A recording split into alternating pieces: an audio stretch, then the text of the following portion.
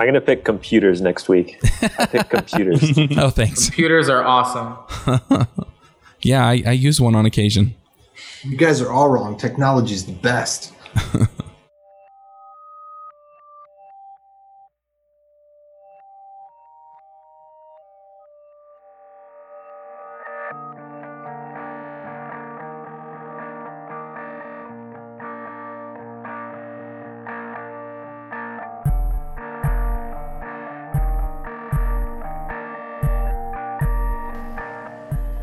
Hey, everybody, and welcome to episode 4 of the JavaScript Jabber Show. This week, we have with us Jeremy Ashkenest. Am I saying that right? Yeah, that's pretty good. That's pretty good. I like that. Passable. Anyway, you want to introduce yourself real quick? Sure. I'm Jeremy, and I work at the Interactive News team at the New York Times these days, right now mostly on our elections coverage. But in previous lives, you may know me from documentcloud.org, which was a Knight-funded news challenge project that ended up releasing a lot of open source code like Backbone.js, which might be one of the topics we cover today, and Underscore. And then I also have this fun little language called CoffeeScript that compiles into JavaScript. So my perspective is mostly working on, these days, news-oriented projects that have large JS components or are mostly done on the client side, and then trying to make that easier to accomplish. Sounds interesting. So you're doing programming over there in some journalistic website? So, I mean, yeah. So the Interactive News is a team inside the newsroom that's sort of on a parallel with multimedia and graphics that are also newsroom teams at the Times. And so the kind of stuff that we do ranges from, apps for covering Gitmo detainees and how they're progressing through the system to right now, like I said before, mostly elections coverage of the Republican primary. So that's like the maps on the homepage that you see with the live results coming in from the AP and that sort of thing. Oh, cool. All right. We also have on our panel a new panelist. That's Joachim Larson. Do you want to introduce yourself? I'm just, I go by Joe Developer, and that's basically kind of how I see myself. Just a run-of-the-mill developer, basically. I don't have a large GitHub profile. I just kind of work for clients and try to get their stuff running. I'm in really good company today. Jeremy Ashkenest, he's a really great guy. I hope we get to talk about the ICE. I saw the ICE library on GitHub recently, which I would imagine you're involved in. I'm not actually. That's an upstairs thing, but it's an exciting step forward. So just for folks who didn't manage to see that, ICE was a sort of a track. If you've ever used Word and you have track changes where you can see from all the different people who edit a document who's added what and who's deleted what, it was an implementation of that for any content editable field so that you can use it in like a WordPress blog, for example. So I think they're thinking about using that for getting reporters and editors to be able to start on the web instead of starting in our CMS for working on more web first stories. Cool. Okay. Also on our panel we have AJ O'Neill. Hey. Yep, I'm here. So for those of you that haven't heard me before, I am a employee at Spotter RF, which is actually a radar company, but we do some interesting things with our browser client and some of our internal apps with JavaScript, HTML5, and Node.js. And I've written the Futures library, if you've heard of that. All right, cool. We also have Jameson Dance. Hi, I'm Jameson Dance. I work at Spotter RF with AJ. So the things that he said also apply to me.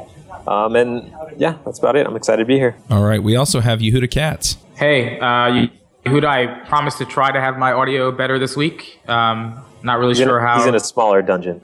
I'm in a smaller dungeon. I have a snowball. Hopefully it will be good. I work on a bunch of stuff, sort of the intersection of Ruby and JavaScript. These days, most of my time on open source is Ember stuff and Rails projects, Rails plugins that make it easier to work with client-side libraries. All right, cool. And I'm Charles Max Wood from teachmetocode.com. And this week we're going to be talking about Backbone.js. So I don't know if there's a blood feud between Backbone and Ember, but it should be interesting to talk about. And I've actually been asking some of my friends about what they think about the two if they've used them both. And so I've gotten some insight on that. I still have yet to try Ember. I'm sorry, Yehuda. It's okay. I should point out there was a couple of really good discussions that we had publicly in IRC this week, and we should definitely put them in the show, or last week, we should put them in the show notes, and people should read them. I mean, we'll probably have a good discussion here, but I feel like I think both, I don't want to speak for Jeremy, but I felt comfortable with people reading that and understanding what my position was. So, yeah. All right, cool. Is there a good place to get that? I think Jeremy posted a gist. He can, I'm sure, link to it in the room. All right, Yeah, we can great. provide the links. All right, cool. So, Jeremy, why don't you go ahead and kind of explain what Backbone is and how it's intended to be used, and then we can kind of start picking apart what we like and don't like about it. Sure thing. So Backbone.js is a library for helping out with client-side MVC. So this is when I think lots of us have this experience where you start building a JavaScript-heavy web app and you're trying to do lots of things on the client side. You're trying to do optimistic rendering and keep yourself on one page without having to use lots of page refreshes and make it feel more like an application than like a website. And there are many different ways to approach this, and that's actually one of the exciting things about seeing all these different JavaScript client-side libraries come out of the woodwork. But one of the single sort of things that you start to realize as you're doing this is you get yourself into a really big mess if you end up with pieces of state scattered all over the DOM, right? So maybe it's as simple as the number of people in this chat, in the Skype chat that we're having, or maybe it's some fancier kind of state with text and who's editing it. Whatever your state may be, if you end up with it scattered all over the DOM, your JavaScript gets really crazy. And whenever any state change happens, whenever something happens to the system, you make an update. You both have to, persist that change to the server back to your database so that it can be saved, and also update all the different pieces in the UI that might be looking at it. And this gets tricky, I think, mostly because it's so tempting with JavaScript and HTML to treat the document and the HTML as the source of truth and sort of use, because especially with jQuery, right? So jQuery is the most ubiquitous JavaScript library, and it has some data manipulation facilities like mapping and filtering, but basically it's querying against the DOM. And so because it's so good at querying against the DOM, it's really tempting to have all your data in the DOM and just look it up. And I think one of the first things you realize when you build one of these big apps is that you need to stop doing that. And you need to have a single source of data that your UI is just basically watching and reacting to changes in and rendering. And then when you want to have a rich model layer for working with that data and doing your transformations and your computations and your calculations on it.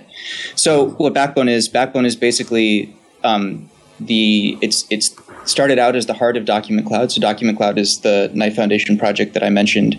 That's a workspace for journalists to work with primary source documents. And so Backbone basically started out as the basic model and view layer that we had inside of Document Cloud for our sort of standard views for rendering documents, annotations, users, projects, that sort of thing, entities. So part of the deal with Document Cloud being a Knight-funded project under the News Challenge was that everything we did had to be released as open source. So during the entire process, we were trying to look at different aspects of the application and say what would be useful as a standalone library and what can we pull out and make a standalone thing that other people can use for other news projects and other projects. And so Backbone was sort of the kernel of that structure for the application, the foundation level of the structure. So that's its origins, and that's the kind of things that it helps you with. And I think that's a pretty good intro. All right, cool.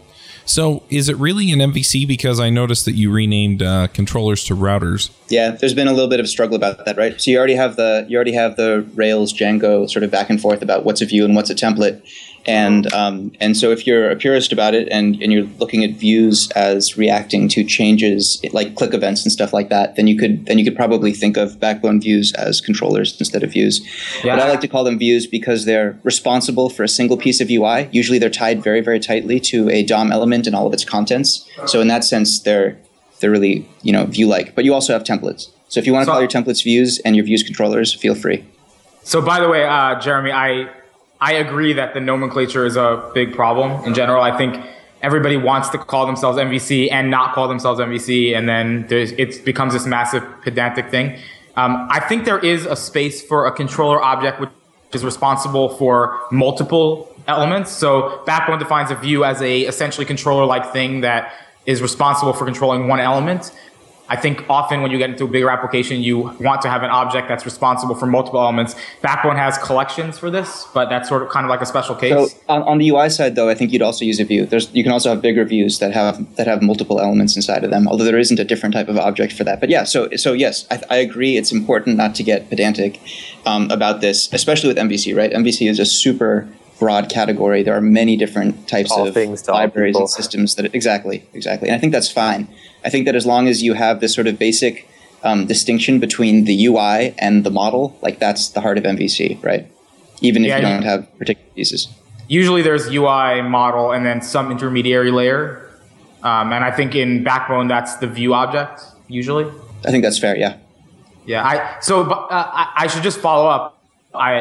I agree that often, so like what Coco would call a view controller makes sense to be a view in Backbone or Ember. But there's definitely a case where you have, I think what Backbone uses collections for, there's a more general case of that. And it's not UI, it's representing application state. It's representing something that is presented in multiple views, multiple presentation locations, but it represents application state. So that might be a little bit fuzzy because Backbone controllers don't really have Backbone collections don't really have anything to do with UI. They're just collections of models and all of the data manipulation and aggregation functions that you want to do on your list of models. So mapping, reducing, filtering, selecting, all that kind of stuff, where you're taking a list of model objects and getting subsets. Right. But I would be curious to hear more about how Ember's controllers work. So I know that you guys have array controllers and that sort of thing.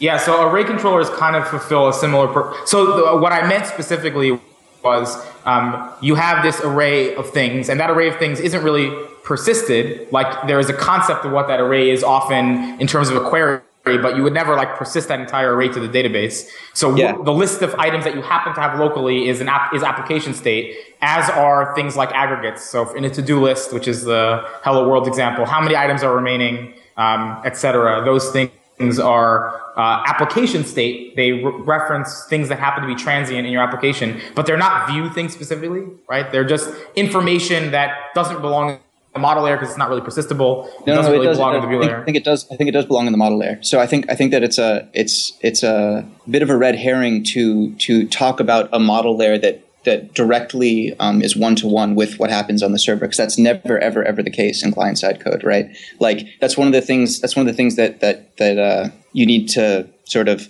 get past when you first do this, is that you're not expecting to have like a Rails-like active record base model in JavaScript where you're running arbitrary queries and it represents the entire table. First of all, because it's insecure, it's on the client side. You're not going to allow your client to make arbitrary queries against your database. And secondly, because it's impossible, right? Like there's no way you can fit your entire table across the pipe and get it into JavaScript to query against. So your client-side models represent the data and the models from the perspective of the browser and what you need to do. And that includes things like the to-do list, how many are left for this particular session, even though that collection might not be persisted back. So I would be comfortable, I guess, if you wanted to stick the collection into the model layer.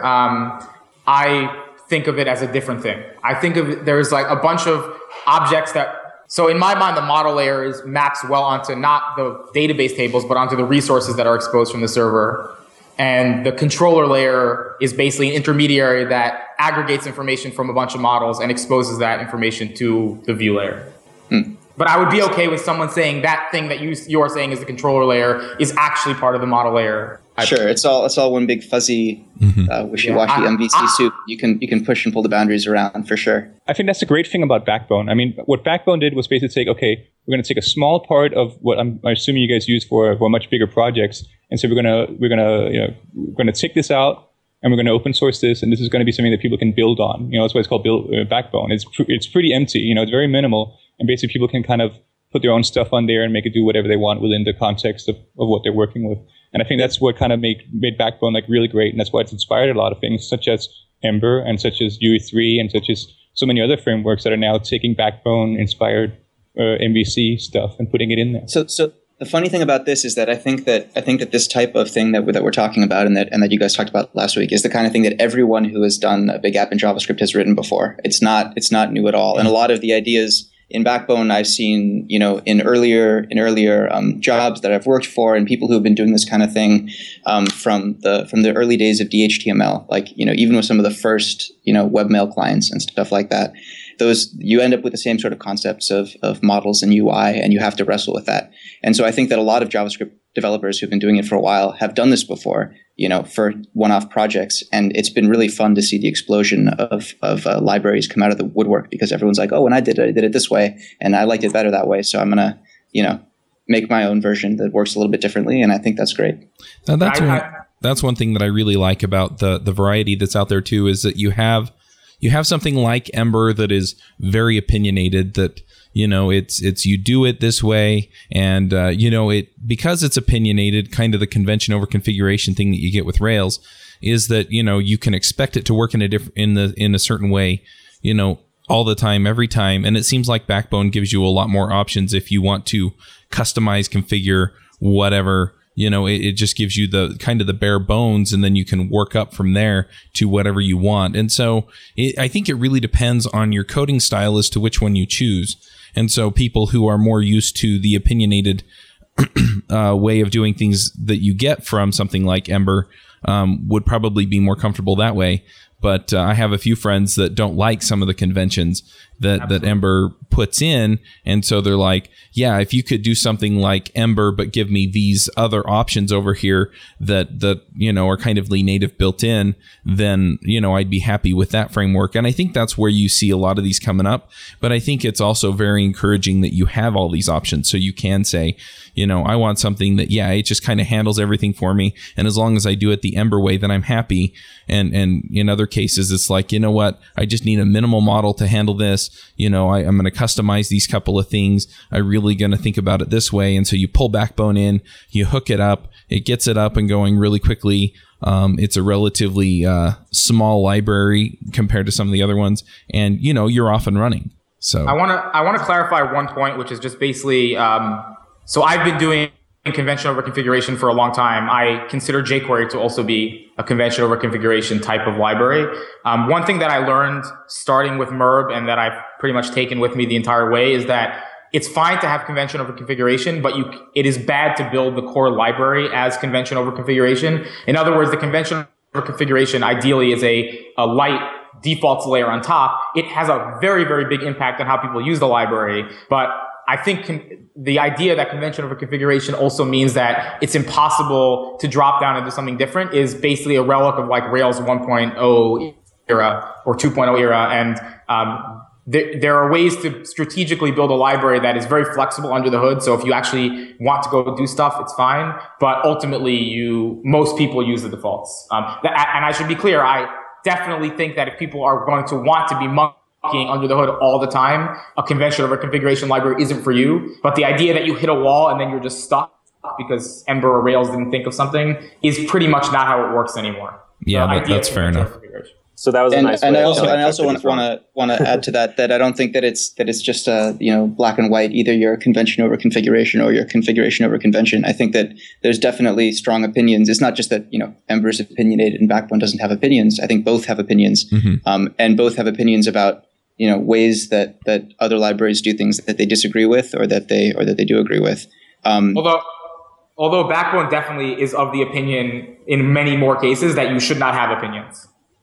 Yes, it does. It does try to be flexible to many different patterns and uses. That is correct. And in the public API, everyone should do this. So Ember totally under the hood supports, for instance, alternate template engines, but the public API, the way you're supposed to use Ember is you should just use handlebars. If you want to do something else, fine. Here's how you do it. The public API, where Backbone is, we think that we should not make this decision for you at all. Go to town.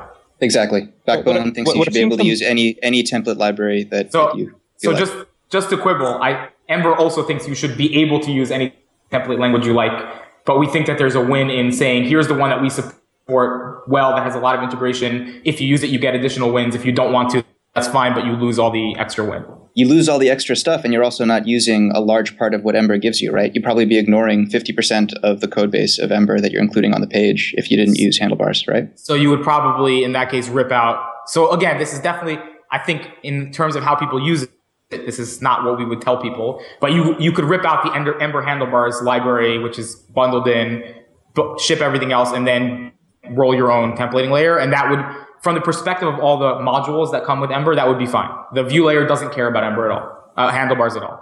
The view layer just cares about an object that's a function that takes a context and returns a string. Right. So I've been involved in a fair few discussions regarding refactoring of what you might call like legacy applications to be more responsive. You will use more in terms of responsive UIs. And what I found is that people are a little bit more. They find Backbone by itself easier to reason about because that it is that flexible. So they can just say, okay, we're going to take this small minimal piece, start from there, and start to kind of jury rig our existing code into that and see what happens after that. Whereas something UE3 or Ember or whatever, it's a little bit like there's more of a feel of we have to go whole hog on this. And so there are a lot more people that have to be on board, and there's a lot more that has to be read and kind of be reasoned about to be able to integrate that. I would quibble with that, but sure. I mean, well, maybe we can get more specific instead of just feels easier or doesn't feel easier. Like if we're already talking about templates. Yeah, I mean, the lovely thing about JavaScript is that it is so flexible, right? I mean, when you go in and override anything, you basically go in and make anything do whatever you want. It doesn't really matter if it's Ember or something else. I mean, of course you can because it's JavaScript. Right? So I would go beyond. I mean, obviously that's true, but like if you want to go use jQuery and like drop in a different strategy for doing document fragments, no, you cannot. Where Ember is actually built on the idea of like there's the core runtime, there's the Mixin system, there's the view layer, there's handlebars, there's a state library, there's data, and those all things build on each other. So I think it is a different thing than saying JavaScript is a flexible language. And of course, you could do anything from saying Ember specifically has parts of the system that do not care about the template layer. And that is an intentional part of the public API. So speaking of the templating layer, since we're starting there, I've wanted to ask Yehuda how he finds folks reacting to the pattern of basically encoding some logic. So handlebars is somewhat logicless templates, right? It takes inspiration from Mustache, but in conjunction with Ember, especially, you end up putting basically logic into your attribute tags in a very codified way so that Ember can understand what the particular piece of DOM represents in terms of the JavaScript model. So as opposed to having HTML that knows nothing about, basically knows nothing about what your JavaScript model is, right? Inside your Ember views, you sort of expose it and you can see what hooks up to what. How do you find folks reacting to that? So first of all, handlebars is absolutely a compromise. It's a compromise between arbitrary code and no code. But the basic idea is that the quote-unquote code, the parts of logic that are in there are designed to be very declarative. So the only things that you're supposed to be putting into a handlebars template in Ember, and we do a decent job of enforcing this in terms of what we expose by default, are declarative things. So an example is we have computed properties, and so any logic, if you want to say like a conditional, you never say if foo and bar or baz. You always say if a single property, and then the logic for what that property means goes into your JavaScript code, right? So I think it's useful, and people find it useful to be able to have conditionals that automatically update, loops that automatically update, but to limit what is in that code to things that are declarative and that we can observe and analyze and say, okay, here is how we need to get this on the screen and update it later. All right. So this is something that I've got feelings about too. Like the templating, I really don't get the whole handlebars thing, other than that, people are coming from PHP, so they want some sort of tag identifier. Like, my argument is, why not use what the DOM provides? So you've got class names in there that you can use semantically, so why not use those instead of putting in some handlebars brackets that then have to get parsed and then turned into a span tag that has that class name anyway? That's a great question, and I've actually worked with some libraries in the past where everything was DOM based, right? So basically, you do it from JavaScript, right? So you'd be working in your JavaScript view, you'd be building up what the HTML looks like, but every single call that you made would basically be a document.create element call, and it was all done in terms of the DOM. And so that's an interesting approach. One of the big problems you run into, first off, is that it's about the slowest way you can possibly render UI in JavaScript is to do it all with the DOM. And that for better or for worse, generating strings of HTML and then evaluating them all at once is about the fastest way that you could do UI in JavaScript. And so if you're doing anything performance intensive, and again, this is partly with older browsers because you can do pretty crazy things in Chrome and Firefox these days. But if you have to have it work in IE8 or IE7, you're going to run into limits if you try to use a DOM-only approach and you're trying to render 1,000 elements and update it quickly. So that's one of the main things. I think there's another point, which is if you actually go look at, so there are other libraries that tell you that make the exact argument that you're making, and the end result looks exactly like Handlebars, except way more verbose because you have all the XML cruft, right? So you have things that are loops. You have UL, a UL is a loop, and the UL inside of it essentially has exactly the same thing as what Handlebars has, except as Jeremy points out, you now have to go find it in the DOM and manually do DOM work. And it looks, there's data for each, right? Instead of being able to say pound each, you have to say UL data for each. So you end up with conceptually, abstraction wise, exactly the same thing, except it's a lot more verbose. Right. What I really like about Mustache is that, or Handlebars, is that it's so similar to Mustache. So you can also use it server side. Mustache is implemented in almost all server languages. So you can have server side templating and use the same templates in the client as well. Of course, with Node.js, that becomes a non-issue. But with a web app, that ends up becoming maybe, I don't know if Yehuda will let me say this, but a Handlebars dirty secret, right? Which is that if you're doing anything interesting in a Handlebars template, you're going to have your own helper functions, and your helper functions are both sophisticated and implemented in a particular language, which is going to be JavaScript in this case. So it's not a dirty secret. It's the whole thing is a pipe dream to begin with. Right. So he doesn't even think it should be done. Right. So if you have a nice, and we have this actually here at the Times, if you have a nice big Handlebars application, you probably cannot render it in a different language. You probably have to run JavaScript on the server if you want to render it without. So there is one window. So I could imagine the fact that the helpers are separate means that you could still use the same templates and re-implement the helpers in Ruby or whatever. Again, I think the Node is awesome because did you know if you write in JavaScript, you write the same code on the client and server, and if you use Mustache, you use the same template. I think the entire thing is a pipe dream. People are missing the context of what a client-side app and a server-side app is, and thinking about it very superficially. So the end result is you imagine that something is cool. By now, shouldn't Node have done something cool? Like, shouldn't there be a demo of something really awesome happening? I think the fact is that there's just a totally different context for what you're doing on the server than the client. Well, I don't understand. If you look at some of the UE3 demos, for example, right? UE3 and UE2, they have some really heavy JavaScript widgets, right? And because UE3 can run on the Node.js server, it can render those JS widgets on the server, send them over as HTML, for example, for web mobile browsers or otherwise, less powerful interfaces, and you can then load the JS on the client behind the scenes. So I think I would echo Jeremy's dirty secret. I think in practice, I think it probably demos well, but I would easily imagine that actually trying to do it in practice will result in having to have mega constraints that are not obvious, right? So you actually can't run any code that would be caring about client-side state at all. All right, I'm going to. For the record, I'm still a believer in this pipe dream, and I don't think that Node is necessarily there yet in terms of library support for doing everything that you needed to do on the server side. But I do think that there is, especially for JavaScript web applications, value in being able to have the same code run on the client and the server, even if it's still not really, even if we haven't really reached that point yet. And I think this happens even on a daily basis. So this afternoon, I'm trying to get together a little widget that's going to show the current state of the Republican primary and who's got how many delegates for a section front on NY Times.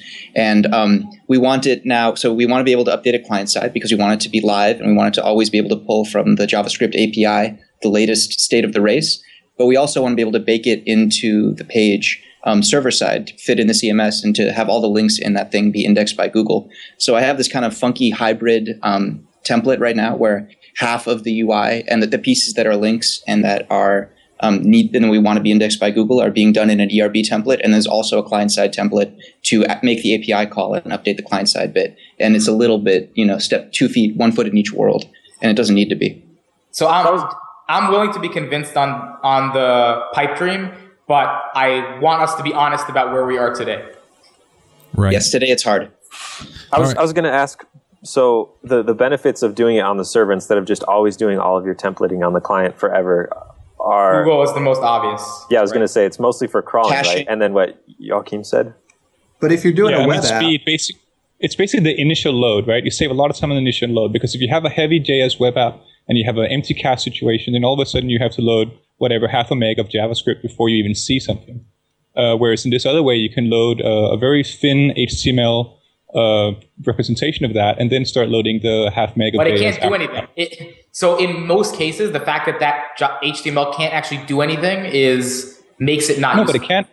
There is no reason why it can't do anything. Right? if you don't have your JavaScript yet, No, so when it loads first, right, then what it does is it hooks up in a plain old get, right? So basically you click on something and you send a get request and you get a new page until the JavaScript comes in and hooks up those buttons to the AJAX-powered interface. So let's say you're on a mobile device and you go to a page, and that page goes and downloads whatever you want to look at. And it takes 10 seconds or 15 seconds to download the 500K of JavaScript that are needed to actually power the page.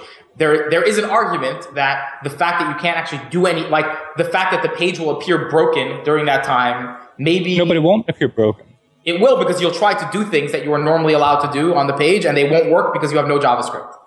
No, but they will work because it will have interfaces that aren't JavaScript reliant.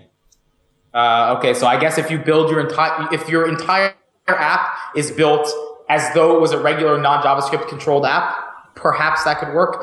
I would love to see someone actually advocate that and in detail, because that's, in my mind, that's pretty crazy, right? You're basically saying that people do advocate that. That's the full-on progressive enhancement sort of standpoint.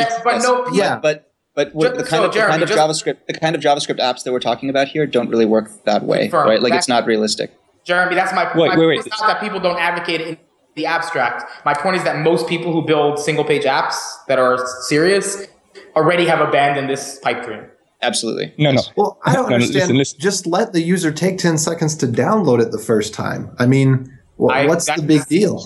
I think because they'll go somewhere else. If they have to wait 10 seconds for a page to load, they'll go like. But they'll also go somewhere else if you download something and then you have to wait 15 seconds and the page is broken. No, but listen. Okay, imagine what we were talking about before, right? You have Ember.js in the client, and that has the controller, model view, and all that shit, right? Then also imagine that you have Node.js in the background, and you have a layer that translates these things from AJAX to normal post get interfaces. And that's what it renders on the server side. It serves that, and then once it serves that in the client, and you get the JS libs, then that JS stuff goes in and changes those links to be fully AJAX powered. It's so not broken. That means that you need to have you basically need to have a full HTML you need to basically go back to progressive enhancement. Every single page, every single UI state that you want has to be able to be rendered on the server as HTML, and the server has to know what the state is. So this is actually one of the abstraction layer. Right, exactly. This is one of the reasons why it's fun that everyone is pursuing their own style of client-side application framework, because it would be great to have someone who takes that idea to the extreme and creates a library where sort of all of the things that you can express, you're only allowed to express things that can be done on both, and that can be expressed in terms of get, post, basically just get and post of forms, as well as the JavaScript enhanced equivalents, and then see how well that works out. So I think something like Seaside would probably be necessary to make it work well. But so Jeremy, correct me if I'm wrong, but I will articulate that I personally would not want to build this app. And I would concur with you. Yes. This is it seems okay. I'm going to turn the bus here a little bit. We did bring Jeremy on to talk about Backbone, and we've kind of gone off of a tangent, and it's really interesting to see where this is going, and that's why I'm happy to listen. But at the same time, I do want our listeners to kind of get an idea of what Backbone's about, and we've talked about some of it. I'm a little curious as to what you see as the strengths of Backbone, Jeremy. What do I see as the strengths? Basically, if readers are curious and we want to talk about strengths, I think the one thing that constantly inspires and amazes me all the time is that basically Backbone's only been out there for a little bit over a year. I think it was October, what would that be? 2010 that we launched it. And in that incredibly short amount of time, if you go to backbonejs.org and scroll down through the examples, there have been a ridiculous amount of amazing apps in all different contexts that have been built with it. Most of them I don't know anything about until they launch or weeks or months after. And people are using it for, for sort of native / web hybrid experiences on phones. If you're LinkedIn or SoundCloud, people use it for, large, sophisticated desktop style web apps. People use it for web page galleries. People are using it for payment processor management systems. It's in an in-game browser inside of a 3D shoot 'em up. It's being used in a desktop app that's being powered by Node.js for building maps. It's sort of found all these really fascinating nooks and crannies, and all these people using it in different ways. Some of which are actually pursuing the pipe dream of using Backbone models, the same model code on the server side in Node and on the client side in the browser. So I think that's strength number 1 through 10 at least. Okay, so I have one other question for you, and this is just something that I've noticed in using Backbone myself, and that is let's say that I have a website and I have kind of a main content, and then I have a sidebar content. And so let's say that I click something in the main content that has a list of, I don't know, posts. Let's say it's a Twitter app. So they're like Twitter posts or tweets. And so I click something else because I have a menu over there, and it loads a different set of tweets over on the right side. And I have the option to change something on the right side. Those are 2 different collections, the way that I have it implemented. And so when I change something on the right side, it doesn't reflect on the left side. Is there a good way of handling that, or is that something that isn't just that Sure. It's not made to handle, or... No, there's definitely good ways of handling that. So ideally, if the idea with modeling something, right, whether it's in a database relationally or client side in terms of objects, is that you have one place to go look at the model and one source of state for that model, right? You don't have 2 different rows in your database, one of which is when the thing is looked at through a certain lens, and another one is when it's looked at through a different lens. Because then if you change one, the other one doesn't get updated. And Right. it's really the same principle on the client side. So ideally, if you have 2 different tweets, but it's the same tweet, that should be one model. And when you make a change to that model, it can be in both collections, and both collections will have that change event, and both views will re-render off of those collections. So maybe instead of just 2 collections, one for each for the left and one for the right, you end up with 3, right? And the first one is where the canonical source of all of your tweets are. And then the 2 just look into that and pull tweets out, and maybe they're sharing sometimes. Okay, so that makes sense. So does anyone else have questions about Backbone? We have a few minutes before we have to get to the picks. Maybe Yehuda's got some questions. I don't really have any questions. So I guess the main thing that I think that is different between something like Backbone or Sinatra in Ruby and something like Ember or Rails is what you do when patterns become conventional. And I think Sinatra and Backbone take the approach of that is the community's job. Please feel free to write plugins, write extensions, write blog posts, put up backbonepatterns.com.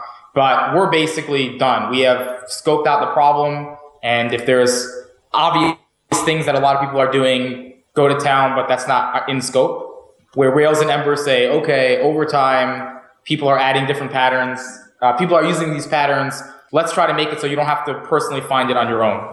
And I guess, first of all, am I characterizing it correctly, or would you? No, I don't think you need to draw that parallel, right? Like Sinatra and Backbone are not the same thing, and Rails and Ember are not the same thing. They're 4 different projects, and they approach things differently. And I'd be glad to describe what I think the Backbone approach would be to pulling in patterns and plugins, which would be that if it's something that is useful for 80 or 90% of the apps out there, then we should absolutely be doing it. So that's true both in terms of the basic utility functions on collections.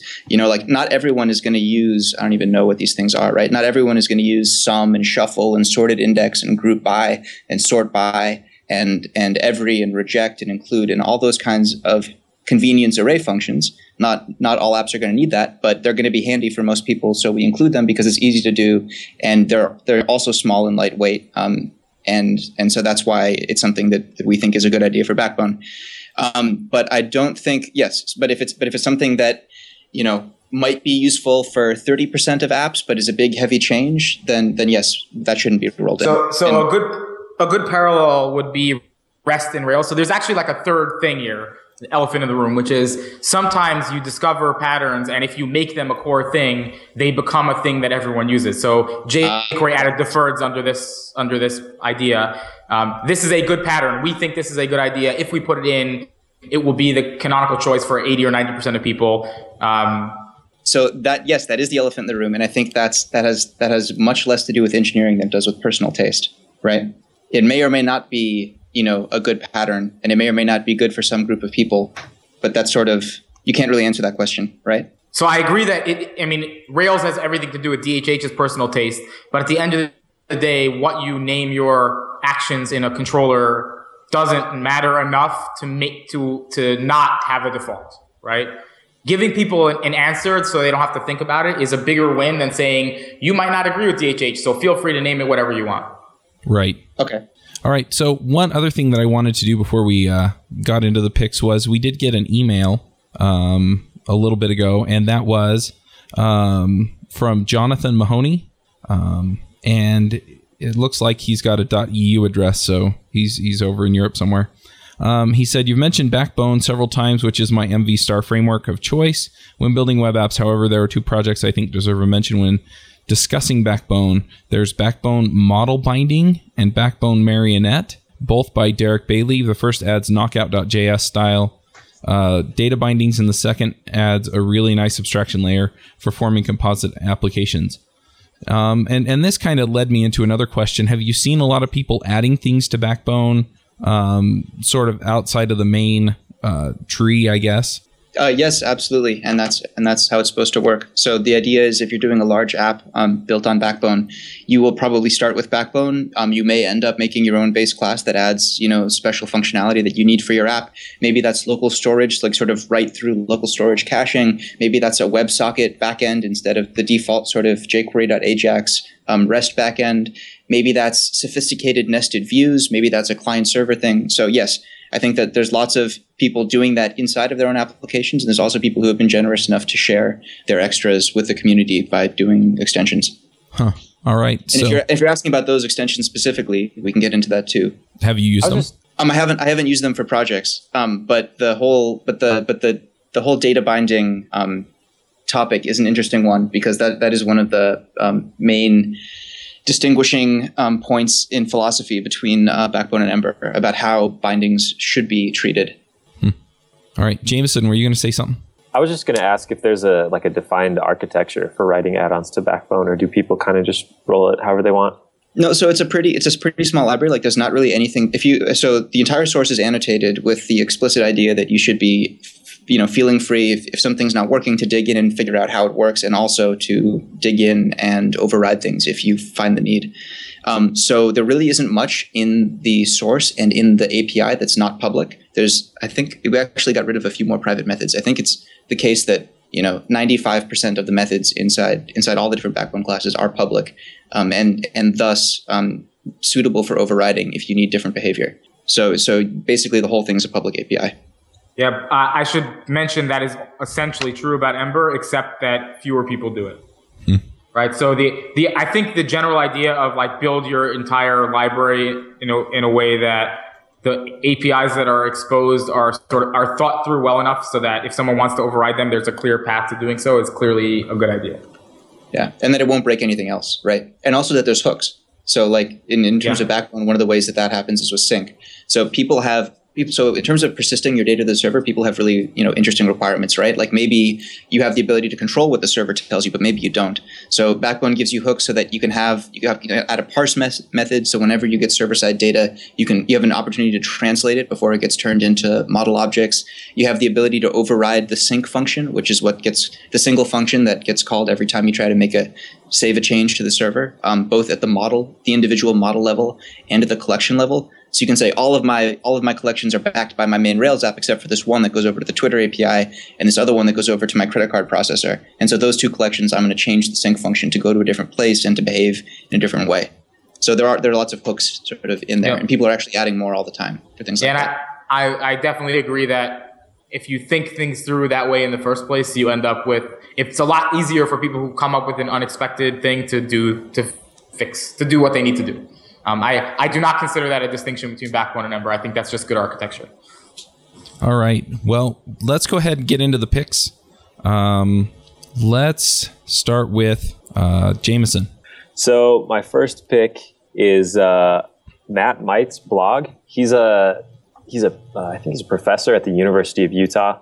He teaches programming languages, but his blog posts are amazing. Some of them get very academic. If you don't care about the in-depth topic of programming languages, then you might want to skip some of them. But he has some great ones about just like Unix patterns, different shell utilities. His blog is great. So that's my first pick. My second pick is Adi Osmani. Is that how you say his name? I don't know. He's a JavaScript guy at AOL, and he did a series of videos called Scaling JavaScript Applications. They just got put up on Vimeo a couple weeks ago, and he talks a lot about different paradigms of organizing your JavaScript code for beyond just the store everything in the DOM, like Jeremy talked about. So it's about an hour long, spread across these 3 videos. He talks a lot about the different frameworks and a lot about the underlying principles as well. So it's not just like how to use Backbone, but it's what are the ideas that went into Backbone and other frameworks as well. So I'll link to those, but those are great. They're well worth an hour of your time to watch. All right, cool. AJ, what are your picks? So first off, the site that we use for our feedback, uservoice.com. I was really pleased with them when I asked them if the Utah JS user group could have a full account, and they have a promo code for all people that are doing nonprofit type stuff. So I thought that was really cool, and they've got a nice service. So I want to give a shout out to them for that. And also, apparently there was a music video that went on around the time of the Super Bowl by OK Go, and it was very reminiscent of this video I saw before for a phone commercial. And they're both very interesting because they use unconventional methods to make music. And so I've got the YouTube link that I'll share, but the commercial for the phone is called NTT Docomo. It's the wooden phone, and they have a ball that rolls through the forest like a mile long on different blocks that make different sounds as it rolls down this hill. That's sweet. So it's like a Rube Goldberg type thing. Yeah, it's like Rube Goldberg with music. And then OK Go had one too, but I didn't think it was as original because other people have been doing stuff since that one. All right. Yehuda, what are your picks? So I have two picks, 2.5 picks. First of all, es5.github.com. It's the annotated ECMAScript 5.1 spec, and I think people in general should probably read specs more than they do. Obviously, it's not like a noob thing, but I think people wait till far too late in their development leveling up to go read specs. So those are my 2 picks today. es5.github.com is an annotated ECMAScript spec with a lot of interesting annotations, and I would recommend like reading it front to back one day. And the other one is the HTML5 spec author view. That's this guy.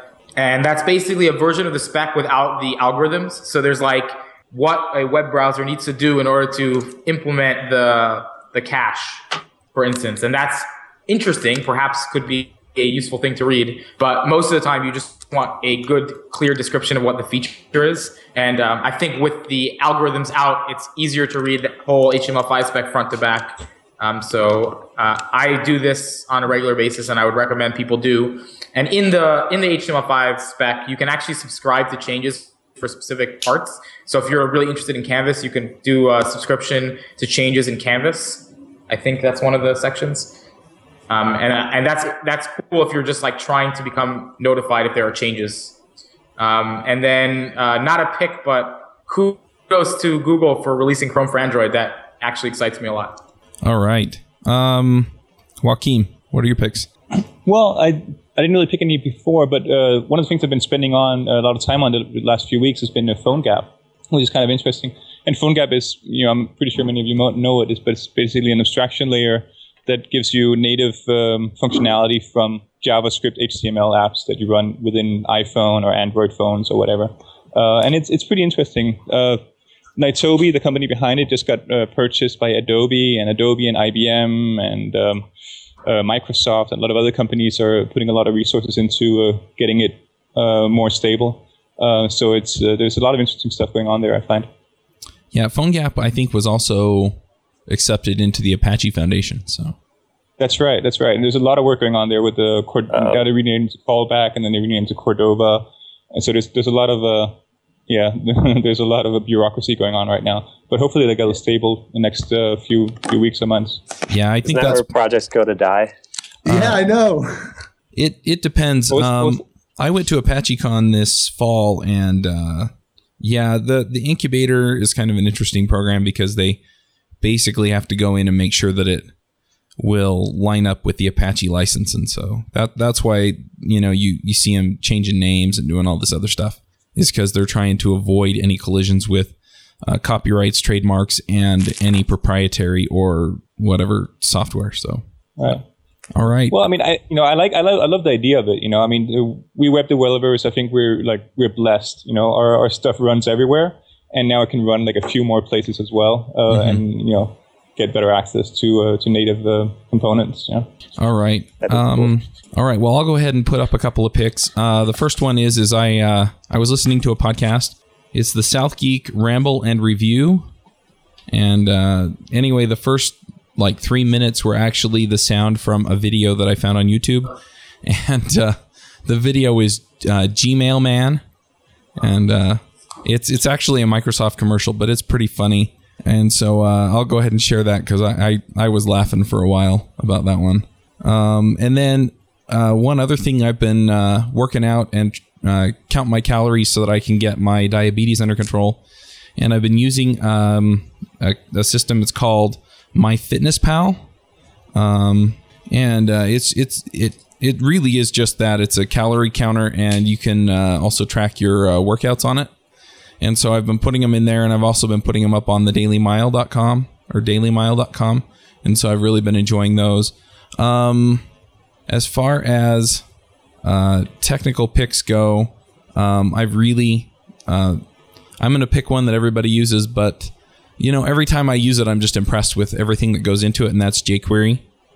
So I'm just going to give them a plug because I think they're really cool. I'm going to pick computers next week. I pick computers. Oh, thanks. Computers are awesome. Yeah, I use one on occasion.